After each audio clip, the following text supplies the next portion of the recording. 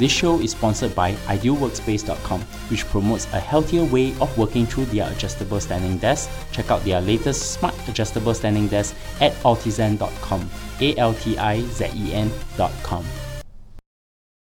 Welcome to Analyze Asia, the podcast dedicated to dissect the pulse of business, technology, and media in Asia.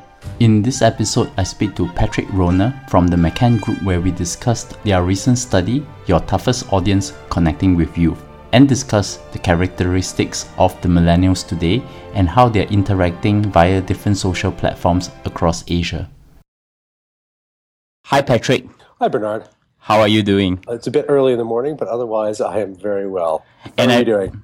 I'm well, and I'm on the other side of the world. I'm 15 hours behind your time, and I really appreciate that you wake up so early. I think it's 6:30 a.m. in the morning in Singapore, and while I'm in San Francisco now at 3:30 in the afternoon. And who am I talking to? I'm talking to Patrick Rohner, Chief Digital Officer, Asia Pacific, McCann World Group.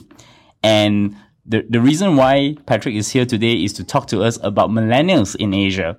But before I do that, I want to get to know Patrick better. How did you get started in your career in marketing and eventually lead to your current role? That's a great question, Bernard. Actually, this is my third career, if you will. I actually started doing private equity when I finished grad school in Washington, D.C. So I spent several years traveling through Latin America, helping build what became Latin America's first transnational mobile network. I was buying small cellular and radio paging companies across the region and then building the marketing plans behind those to guarantee and justify the valuation that we were putting on them at purchase. That was really the beginning of both my marketing career, but also my international career. And I've never stopped traveling since. So it's been fascinating. I then moved on when my then boss sold the company to a larger private equity firm. I took a year out. I went to live in Costa Rica under the guise of learning Spanish and had a great time there. And I came back to New York in 95, and this thing called the internet was kind of booming, just starting really. And I ended up working for a small technology company. The founder, or one of the founders, I should say, was the lead architect at Oracle, who developed the first web server product for Oracle. This was back in probably 94, 95. And so we were one of the first companies that were plugging databases into the back end of websites, which is where I kind of got my foundation. And then from there, I moved into the creative agency side and have just continued to move both forward in my career and also move across multiple locations and geographies. And you're currently based in Singapore, but your footprint is actually Asia Pacific. That's right, yeah. So I'm based in Singapore. I pay my mortgage here in Singapore, but I spend, the vast majority of my time traveling around Asia Pacific. My role really is to help McCann World Group continue to expand and evolve and grow its digital capabilities across the entire group. So that ranges from McCann Erickson, the advertising agency, to MRM McCann, our digital CRM and data agency, to Weber Shandwick, our PR, momentum, experiential, and shopper marketing, etc. So it's an exciting role, one that I love, particularly here in Asia, which is such a dynamic, vastly different market or region than one I've worked in before. I guess you have changed your career, 3 career transitions. What are the interesting career lessons that you can share with our audience then? I think number one is to always learn. We're always going to make mistakes in life. We're going to make mistakes in our career. Number one, I don't believe in regrets. I always believe in taking a lesson learned. And I think whether it's for your career or your life, I think it's really important to always be learning and making sure that you take the lessons that your career provides you. I think that's number one. Number two, I think you have to really appreciate, particularly in the world of digital, you have to always understand what the motivation is for pursuing a digital agenda. Having worked with large multinational advertising agencies for the better part of the last 10 years, first at Ogilvy and then at DDB and now at McCann, many of our clients are very traditional marketeers, and they have very different agendas for why they pursue a digital platform or a digital marketing agenda. And for me, the companies that are most successful are those who look at digital as a tool of offense versus a tool of defense. And what I mean by that is some clients want to protect the way they've always done business. They almost want to protect themselves from disruption. Other clients use the digital agenda as a more offensive weapon to almost disrupt themselves, to look for new business and marketing opportunities, new ways to connect with communities and audiences, and actually indeed looking for new audiences themselves. And finally, they'll use it as a way to actually help fuel their product and service innovation. And I think the third lesson for me, and I'm very fortunate in that I've lived and worked in North America, in Latin America. Prior to moving to Asia, I was based in London for 11 years, where I had a few both regional and global jobs. And now here in Asia, is travel the world, experience everything that you can, and take advantage of it, because the world is getting smaller and smaller. We've just seen it in the last week with Brexit, the impact of a relatively small country in Europe making a vote that has impacts and ramifications around the world. So get out and learn and take the opportunity to travel and experience as many different cultures and business and marketing environments as you possibly can.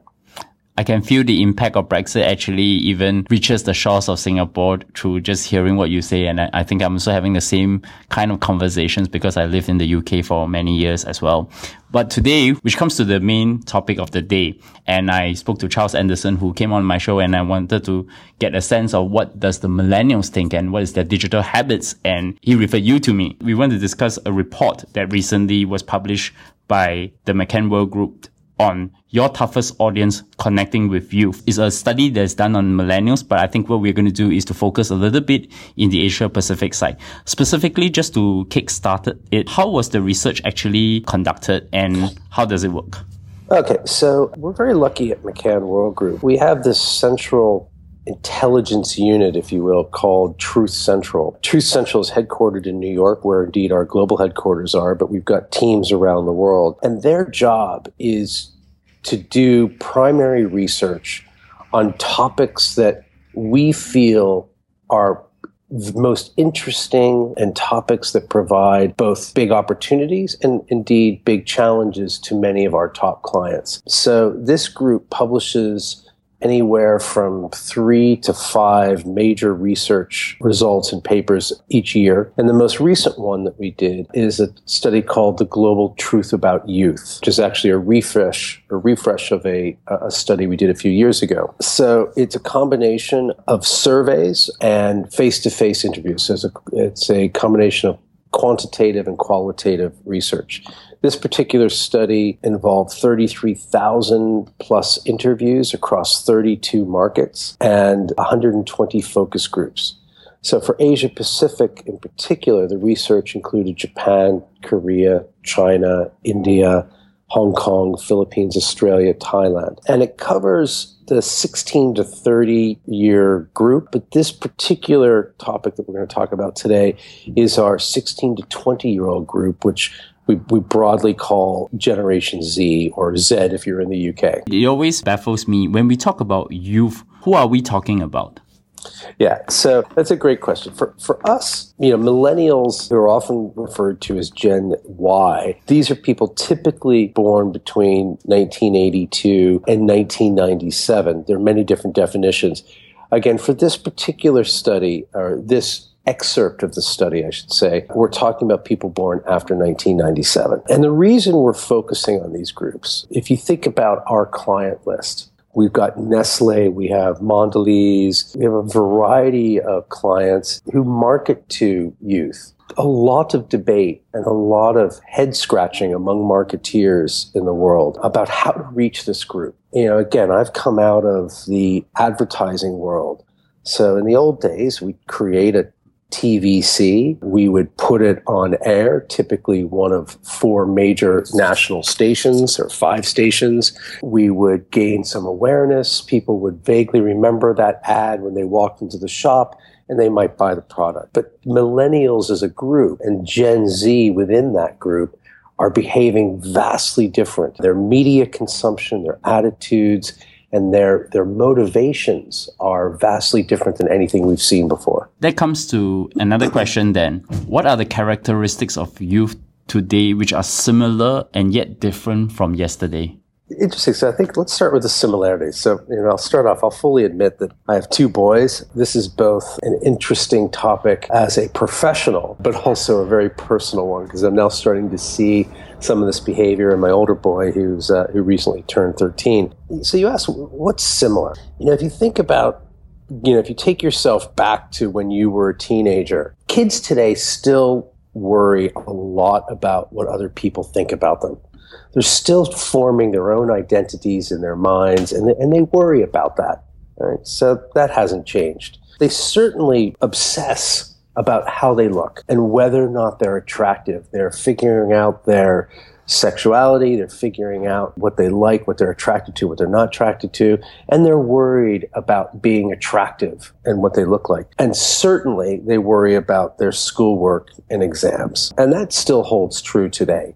That's a fundamental, I suppose, that hasn't changed. But there are lots of things that have changed, which is where both it's exciting, both as a professional, but scary as a parent. According to our research, 25% of our young people today have either received or sent a nude photo or what's called a sext. 25%, and that's scary to me. And the number's probably even greater because those are just the people who have admitted it. Another thing that's changed is when you ask, I don't know, when I was asked what I wanted to be when I was 15 or 16, 17 years old, I wanted to be a doctor. That was my main ambition when I was 16 or 17.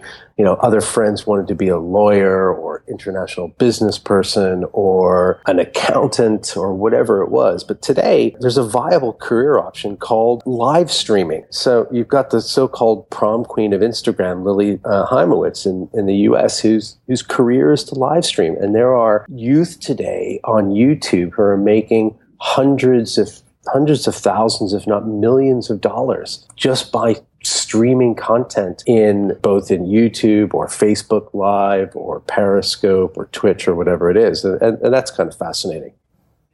So their view of what they can do with their lives in terms of professional careers dramatically changed. Another thing that's changed is, I don't know about you, but I don't remember an evening where I forced myself to go out when I really didn't want to. I may go out because I made a commitment to a friend or a colleague or a client and I didn't really feel like it, but I certainly never went out simply because I wanted to take a photo of myself and post it in my social network. And kids today are doing that, which is interesting. So, again, a few things haven't changed, but lots have changed. And do you think part of it is actually also due to because they have access to the mobile smartphone? There's like a pocket computer? Yeah, absolutely. It's interesting. There's a term that we talk about a lot in marketing, and I suppose it's beyond marketing, the digital native. But the reality is kids today are not digital natives, they're access natives, which is fundamental. They're not worried about digital. For them, digital is like electricity or air.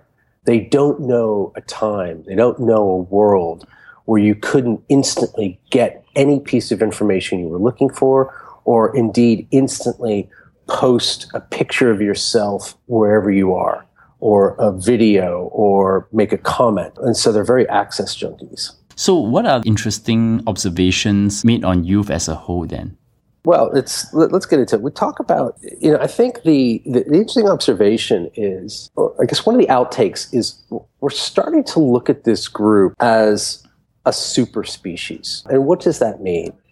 Super species, if you're an evolutionary biologist, are a species that diverged from one another in isolation rather recently and have remained largely or entirely geographically separated. So super species represent a snapshot, if you will, of adaptation, of evolution caught in the act.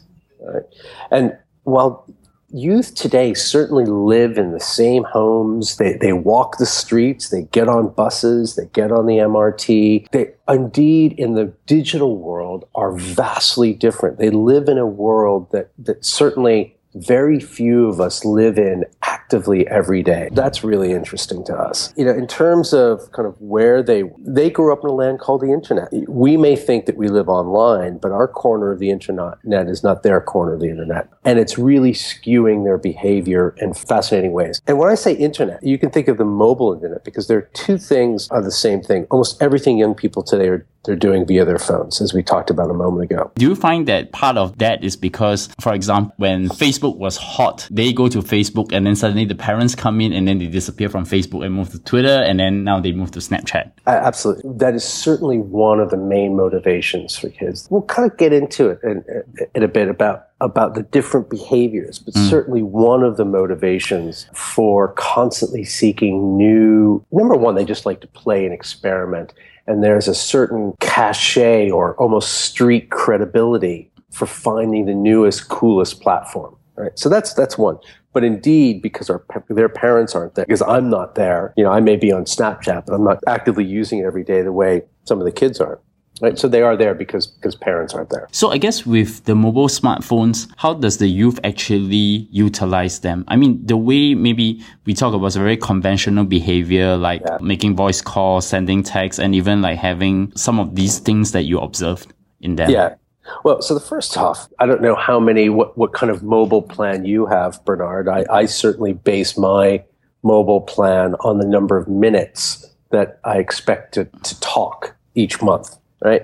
Teenagers today don't use the phone to talk, full stop. They are indeed among the lowest percentage of age groups who use the phone to talk. Right? Less than 3% of this age group of 16 to 20 list talking on the phone as the main thing they do on their phone. That may or may not be a surprise, but of course, the opposite of that or the corollary of that is when you ask them how many texts they send a day, they exponentially over-index against every other age group. So texting is huge. And of course, access to the internet, the use of smartphones is heavily over-indexing here. They would rather, they'll give up virtually anything to ensure that they have access to the internet through their phone. And in fact, oddly, we asked them, of people aged 16 to 22, 53% would rather give up their sense of smell than their personal technology. Wow. Okay, that's heavy. And, we did an interesting exercise. So we asked these kids if they could find a visual that represented their view of the world. And they created a Tumblr group for these research. And the fascinating thing, and that we talked about a minute ago, access natives. The images that these kids were putting up were absolutely extraordinary. Everything from internet or water from the Philippines, so much internet, so little time from Chile. There's a very funny image from Brazil of the amount spent between going to the bathroom, spending time online, access and a power cord. It equals infinity. It's really interesting in how they view the world. So they're absolutely addicted to this access and they're doing it through their mobile phones. So how does the older and younger millennials split between real persona and their social persona then? For me, this is probably the most interesting outtake of the research. Older millennials, and indeed anyone born before 1997, they form their identities, their real me identities, and they form that based on the interactions they have in the real world. Interactions at school, interactions amongst their friends in peer group, interactions with friends and family at home. And then they use that persona and they start projecting that persona through social media. What I find fascinating and indeed a little scary is the younger millennials and the Generation Z, they actually think first about their social persona. They want to identify what kind of person they want to project themselves to be through social media and then live up to that projection in the real world. So indeed, their social me actually starts to define their real me, which is interesting. And so, as an example, some young people in our research describe meeting someone in real life that they liked or were attracted to, and then going home or literally getting on their phones and checking out their social media accounts and deciding that they didn't really like them that much after all. This image of how they project themselves that is really interesting and scary. I want to ask a follow-up question regarding this, but specifically in Asia. Does cultural nuances play a part in their real persona and social persona, or is just a very general trait that you could see, whether it's in the US, UK, or even in Asia, is the same? Yeah, it's interesting. To be honest, in this particular area, I don't see a lot of difference from one country to the next, one region to the next. I think this is a fundamental part of growing up no matter where you are. Some markets or some countries, some cultures may have more emphasis on education than others. They might have more emphasis on sports or other forms of achievement. But fundamentally, as kids are forming their identities, we're seeing social media and the access to social media every minute of every day having profound impacts on how they think about forming their own identities. And again, it's almost this social me is the first lead to who they want to become in the real world. I wanted to ask about the rules for the youth. How do they getting into social media? I mean, in Asia, you have a lot of very interesting examples, even with traditional Western digital platforms, for example, is Instagram, Periscope, Snapchat. I also want to extend a little bit to talk a little bit about Line and WeChat, if we can talk about that too. Yeah, of course. We asked a group of 15, 16-year-old kids. We gave them 7 minutes to write down all of the unwritten rules for how to be cool on social media. And in 7 minutes, they came up with 33 rules. And again, that was incredibly illuminating and insightful, but it also starts betraying or just revealing the intense pressure that kids live under today. So there are rules in the real world for their behavior. Parents and friends and teachers are constantly monitoring them. And at the same time, there are even more rules about how to behave and how to be cool in social media. So again, there are 33 of them. If you look at some of the more interesting ones, I'm not going to kind of go through all 33, but things like don't look like you're trying too hard. Look like you're having fun. Look like you're popular, like you have friends and stuff. Don't do quotes and cheesy stuff. It really betrays a lot of pressure that these kids are facing. Another kind of really interesting one is about don't over-edit your pictures. There was a trend for many years about these perfect images that millennials were posting of cool, interesting things that they were doing. But in fact, they were very artificial.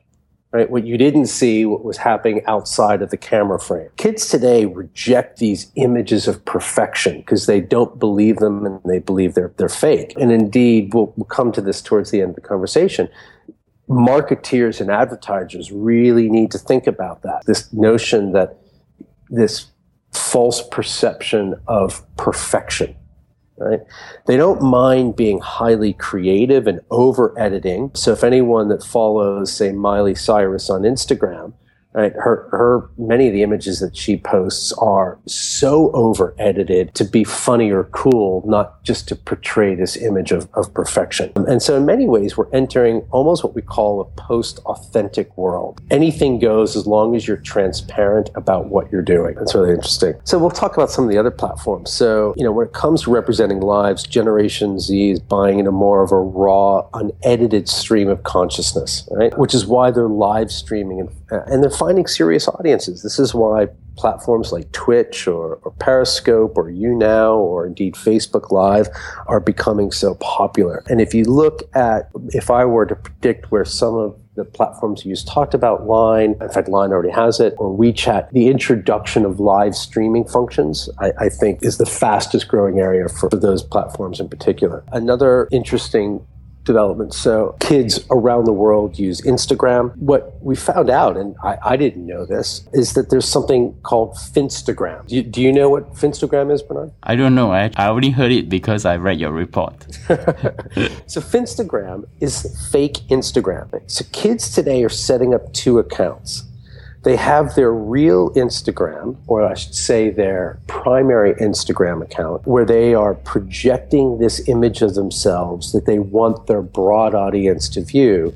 And then they have what they call their fake Instagram, which is the raw, unedited, real persona. And what's interesting there is their fake Instagram is actually portraying who they really are, while their quote-unquote real Instagram projects the image of who they want to project themselves to be to the rest of the world, which is fascinating. And then, of course, there's Snapchat. And we've talked a lot about, there's been a lot of discussion around pros and cons of Snapchat. Virtually every marketeer, every client that I talk to across the region is asking us what they should be doing in Snapchat, should they be embracing it. And for me, there are a couple of things about Snapchat that we uncovered that are interesting. Number one, because it's ephemeral, because it disappears in a very short period of time, kids feel more comfortable portraying themselves and putting images up there that they know aren't going to be there indefinitely. But they're also highly creative, right? It feels raw, but they're putting really creative images up there, and Snapchat allows you to be very playful. And the other thing that I find interesting is that we talk a lot about the day in the life of a particular person or a target audience. Snapchat is a fascinating way to tell a kid's story in 24 hours. And if you're watching closely enough, you can really see fascinating things that kids are doing that reveal a bit of about really who they are and what they're doing, because it is more raw, it is more creative, and as you alluded to before, parents aren't on there yet in any big way. I thought I should share a little anecdote. My brother-in-law, who is also a millennial, I actually walked up to him one day and asked him, can you teach me how to use Snapchat? And he was just trying to show me just by doing a very quick video. And then he was able to post it very quickly. Just him sharing some lesson or some idea with his friends, and then he just basically projects out. It's very raw, very quick, and very fast. Is that how Asian youths are looking in terms of Snapchat, or even with other form of live streaming apps that's going on, whether in China or other parts of the world? Well, so if you look at the whole kind of ecosystem of social platforms, we're kind of seeing two dynamics in Asia. If you think about your x-axis, right, the horizontal axis, on the left side will be the journey. Okay, so platforms that enable kids to talk about their journey through life, through school, through friendships, through family. And then there's the very present moment. So what am I doing just this second? What am I doing right now? And the other axes, I should say, the y-axis, the vertical, at the top you have raw, right? This really unedited, kind of really raw vision of what's happening. And at the bottom, you'll have this polished view, right? And we've started plotting the different social platforms. So, here in Asia, we've got things like QQ and Line, well, obviously WeChat, WhatsApp, etc., right? So if you look at Line is very much, it's highly polished because you're using emoticons and emojis, so they're already kind of well defined, and it's more about the present. How are you feeling now? It's more about a conversation and dialogue in the moment. QQ, for instance, is moving more back towards the journey. It's a little bit more raw. And then, of course, you get to the most raw and the most present. Things like Snapchat, Twitch, YouNow are highly kind of raw and in the moment. Given that most youth are using all these new tools to get themselves present on social media, what are the kind of best practices? I think you alluded to earlier that the way how brands should approach them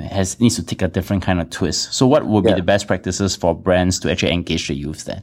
So I think, there are a couple of rules. Number one, don't generalize a generation. Millennials are perhaps the most scrutinized and labeled generation in marketing history. There are tons of terms that are thrown out there. Immature, slacktivists, multicultural, selfish, lazy, entitled, special. Don't generalize. And particularly with the Gen Z. All right, they're extremely dynamic, and we have to observe and really watch what they're doing before we formulate any kind of strategic direction about how to connect and engage with them. So really take your time and do your research. Don't generalize, and certainly don't make assumptions. So that would be the first rule, I should say. And the second rule is to focus on their audience, not your audience. So again, as a marketeer, as a brand, brands are always thinking about and dissecting their audiences. Every brief that we write or get from a client has a section about who is the target audience or audiences for this particular product or service or campaign. And we generalize them and we have these broad descriptions of who these audiences are. But what's really important for these guys is their audience, right? And so as a marketeer, given what we talked about before, how kids today are actually defining themselves in terms of who their social persona is driving their real persona.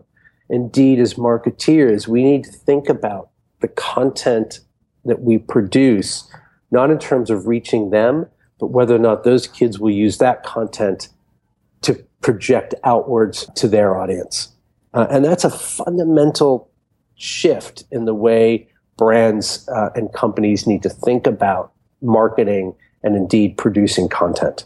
So they have to basically be very authentic and think from the perspective of the youth rather than from themselves to project the brand down. Exactly. They need to be, again, we talked about this, but they need to be transparent and they need not necessarily raw, but if you project a highly polished image of your brand, a very rigid perception of your brand or indeed your products, you're going to turn people off. Have you seen any interesting examples in Asia? That's a great question. Trying to think now. I mean, again, we work with big companies. I think one of the more interesting campaigns I've seen recently is a piece of work that we did for Hershey's, the chocolate brand in the Philippines. And we created this thing called the Happy Gram, which I absolutely love. And that was the idea there, is that by kind of tapping into the prevailing emotions on Facebook at the time, Hershey's, we inserted just a happy message, because Hershey's, the brand, has always been about delivering a little moment of happiness whenever you consume it. And so they've taken that in the virtual world and using a dynamic and indeed programmatic both media engine and creative engine. We have tens, if not hundreds of thousands of different messages that we can deliver real time based on the emotion at the time. So that's one. And for me, going back a few years, probably the most interesting campaign that I saw came out of China, and it was the People's Car project for Volkswagen, where we asked Chinese youth to design their car of the future and got them involved in the design. In fact, we actually brought them into the product innovation lab in China for Volkswagen and actually built prototypes of these cars. And I think that's interesting. And then I think the final thing, depending where you are, and actually let me step back. I think that another thing we haven't really talked about is how dramatically different each market is. So when we talk about Asia, we have to be very careful that we're not, again, overgeneralizing. Whether you're in Japan or you're in Indonesia or you're in China or Singapore or India, the cultural drivers of behavior are dramatically different. And that indeed then impacts the types of campaigns that are going to succeed there. So, Patrick, thank you so much for talking about giving us the insights on the youth in Asia through this podcast. So help my audience then. How do they find you? So you can find me on LinkedIn, Patrick Rona. You'll find me as Chief Digital Officer. I tend to post most of my comments about my views on the professional world through LinkedIn. And then I use that to then post through to Twitter. I have to admit, I'm not a huge user of Twitter. So I think the best way to find me is Patrick Rona at LinkedIn. You can find me at bleungcw or at bernardleung.com. Subscribe to us at Analyze Asia, ANALYSE Asia. And you can find us on iTunes, Stitcher, SoundCloud, Acast, and Google Play. And of course, always drop us a review and give us a recommendation on Overcast. And once again, Patrick, thank you so much for coming up so early. And it's a great conversation to have with you. Bernard, thanks for the invitation. I've really enjoyed it, and perhaps I'll be back another time talking about something else. But have a great day and enjoy San Francisco.